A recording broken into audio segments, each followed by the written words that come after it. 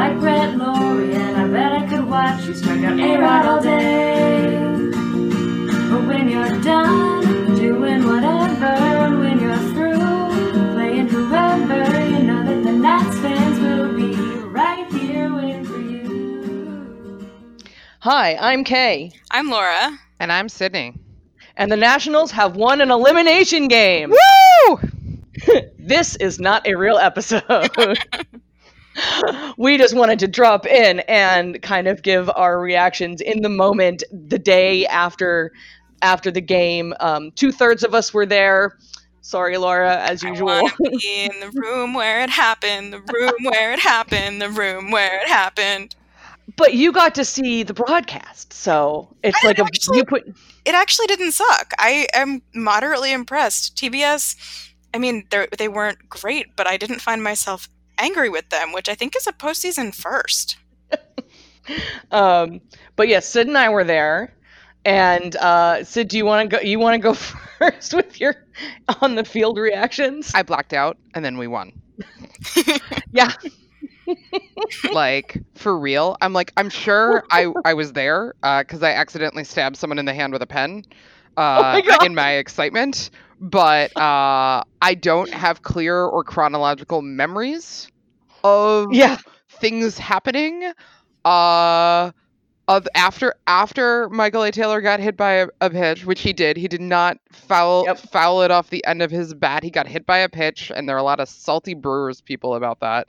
And then between that and Daniel Hudson recording the last out, it either took 15 hours or 30 seconds or both.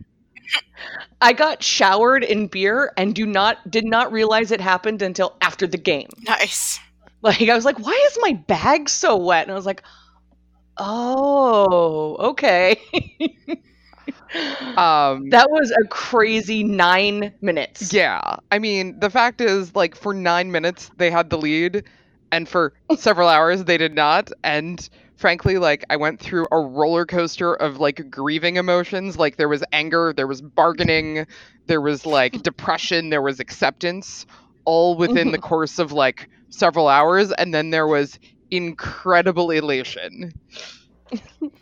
Now, was the crowd in it? Was the crowd done? It was a little bit hard to tell because the broadcasters kind of paint the narrative that they want.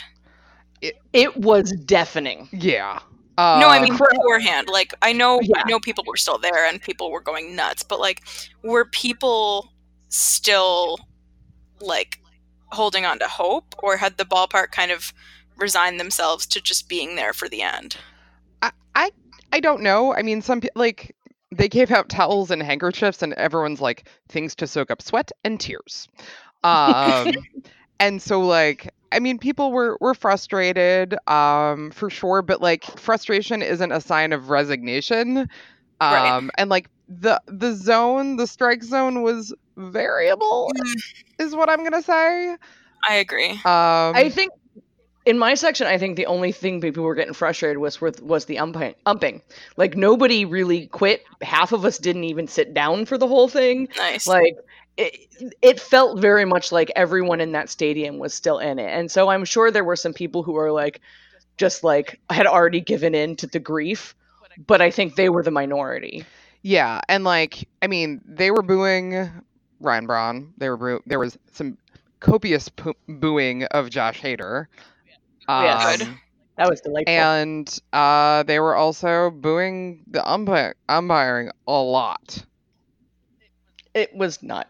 And good. people were like, yeah, and I mean, I had the little strike zone corners, which I like better than the full box, and it was interesting. To be fair, a lot of pitchers who don't normally miss the plate were missing the plate. Max was missing, Hader was missing, but they were also getting calls that were inconsistent with when they were legitimately missing. So it was kind of confusing, but it was still bad umping. Yeah, I would say like there were a couple of high strikes that were, you always know something that's called a strike against your team that was called a ball against the other team, and not, you don't notice the reverse as much.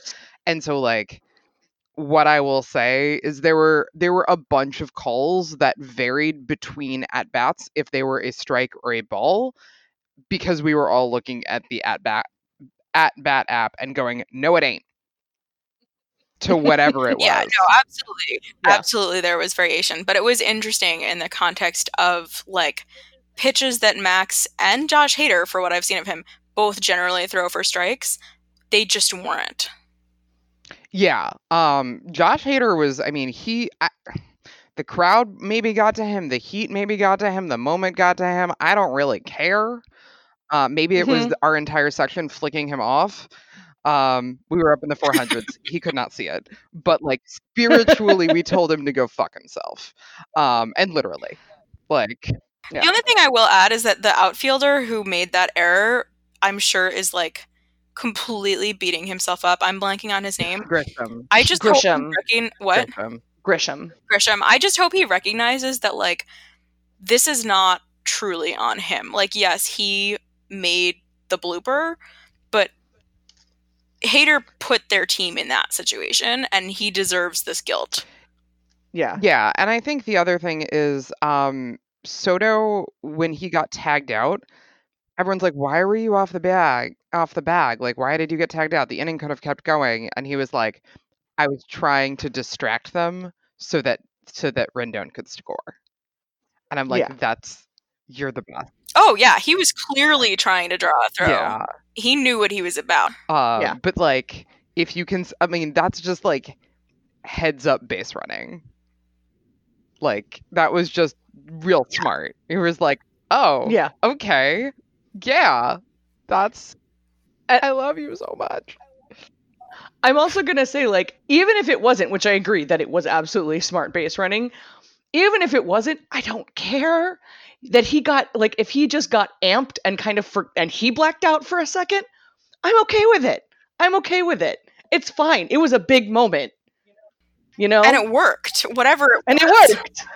So, Kay, take us through the emotional journey of the Red Porch 100. What were you guys feeling? God, that's a hard question. We were just like,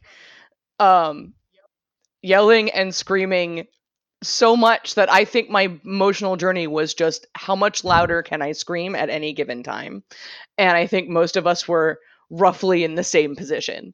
Like, we had our own routines that we were doing out there, and it was good. It was very nice. It was very good. I feel like it would have been good no matter the outcome, but the outcome was good. So. Kay did text me several times during the game to tell me to breathe. Yes, I did. I realized at a certain point, I was like, okay, Sydney's probably holding her breath, and she can't pass out on the 400 levels because she will fall out of the stadium. So I was just like, breathe. Yeah, so I was like, oh no, that's good advice. Thank you. Like, multiple people reported that they felt lightheaded from screaming that much. Oh, I felt something rip in my throat. I'm actually surprised I can talk today. I felt lightheaded sitting on my couch quietly. Quietly? You weren't yelling? I actually wasn't yelling out of deference to my downstairs neighbors. I was talking to the TV pretty much throughout, but I was doing it in that kind of like quiet, chanty way. So, Laura, you were home though. What were your rituals while you were at home? Well, I think everybody saw the shrine, which was excellent work. Thank you. It's a candle circle and a bunch of time because I don't know. It seemed symbolic. And the Schurz jersey. I don't actually have anything for Corbin, so if anybody has an idea of a good symbol for Corbin in the prayer circle, let me know. Then I was watching from my couch. Then the third came along and I changed my entire outfit and got in the shower. And I watched like 5 innings in the shower with the shower off, just sitting in the shower because of that one time we had that comeback when I was in the shower. So I spent multiple innings in the shower, and then I left the shower because it wasn't working and ended up back on the couch and did a lot of like, come on, Tony, come on, Tony, come on, Tony, come on, Tony sort of thing, but did not scream, but still might not have been breathing. And so, yeah, the comeback to me was kind of a fugue moment. I started full body ugly sobbing out of nowhere, like 0 to bawling, which I frankly have never legitimately done. Like, I know I tweet a lot about like, I'm crying, like the kind of BS hyperbolic way we all do, but I was legitimately sitting on my couch with tears streaming down my face in disbelief. like with no idea what was happening to me physiologically, just watching the score change and not fully understanding why. Oh my god. Apparently Oh my a bunch of God. people watching So that's what I was doing. didn't know that the third run scored, and we're like, Oh, it's tied. God. Why is oh my god. Like, people went into the ninth being like, Yeah. Well, yeah, the broadcast. So the broadcast wasn't showing the plate; it was showing Juan. Oh, So if okay. you- I mean, I get it, but also, Yeah, so if you didn't see the number change again, like it took me several seconds to figure out what must have happened because the number moved. And then I realized where Juan was. He must have drawn the throw and what happened. But yeah, no, you didn't see immediately. You saw it on replay. You saw everybody score on replay. But in the immediate live feed, you were not looking at home. You were looking which at Juan. is exactly what Juan Soto wanted. Mhm. Yes, and generally what I want too. Although in this case, you know, it might have been nice to see the plate.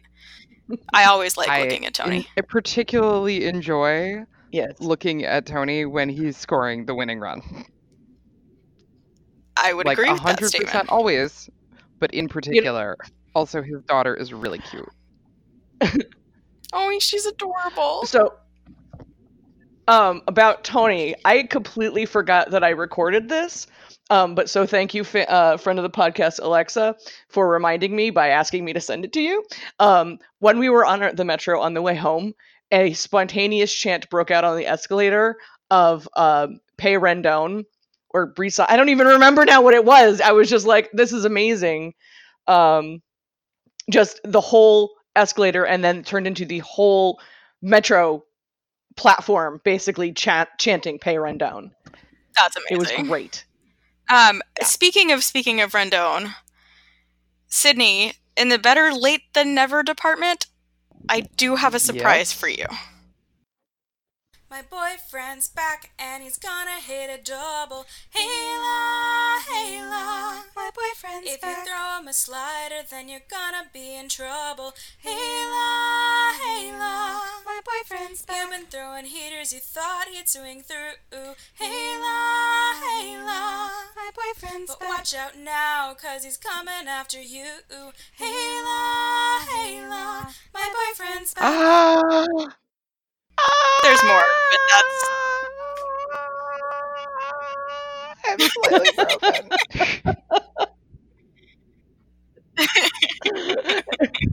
That no, is that's my now ringtone. Sydney's internal music for the rest of time.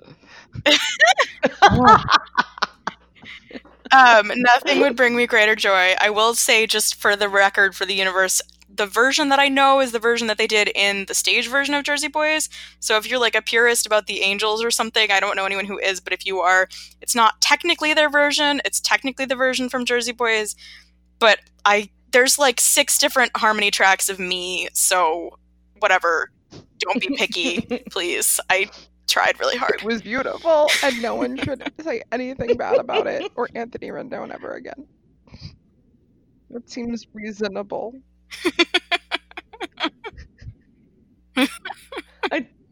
Totally fair.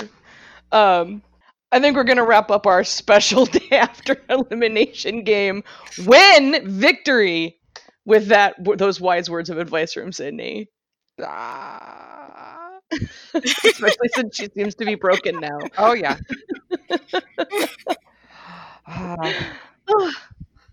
All right. We got a whole nother series to get through, and we are collectively going to get through it emotionally. Hold me down, Agla. I'm Kay. I'm Laura. And I'm Sydney. Let's go Nats. Let's go nuts! Let's go Nets! Please come back, Tyler. It's just not the same since you went away. We really miss your eyewear. And the way you confuse batters at the plate. There's a C for you right next to Drew, and we need you to pitch the 8th. Besides, there's no other team uses chocolates as to celebrate.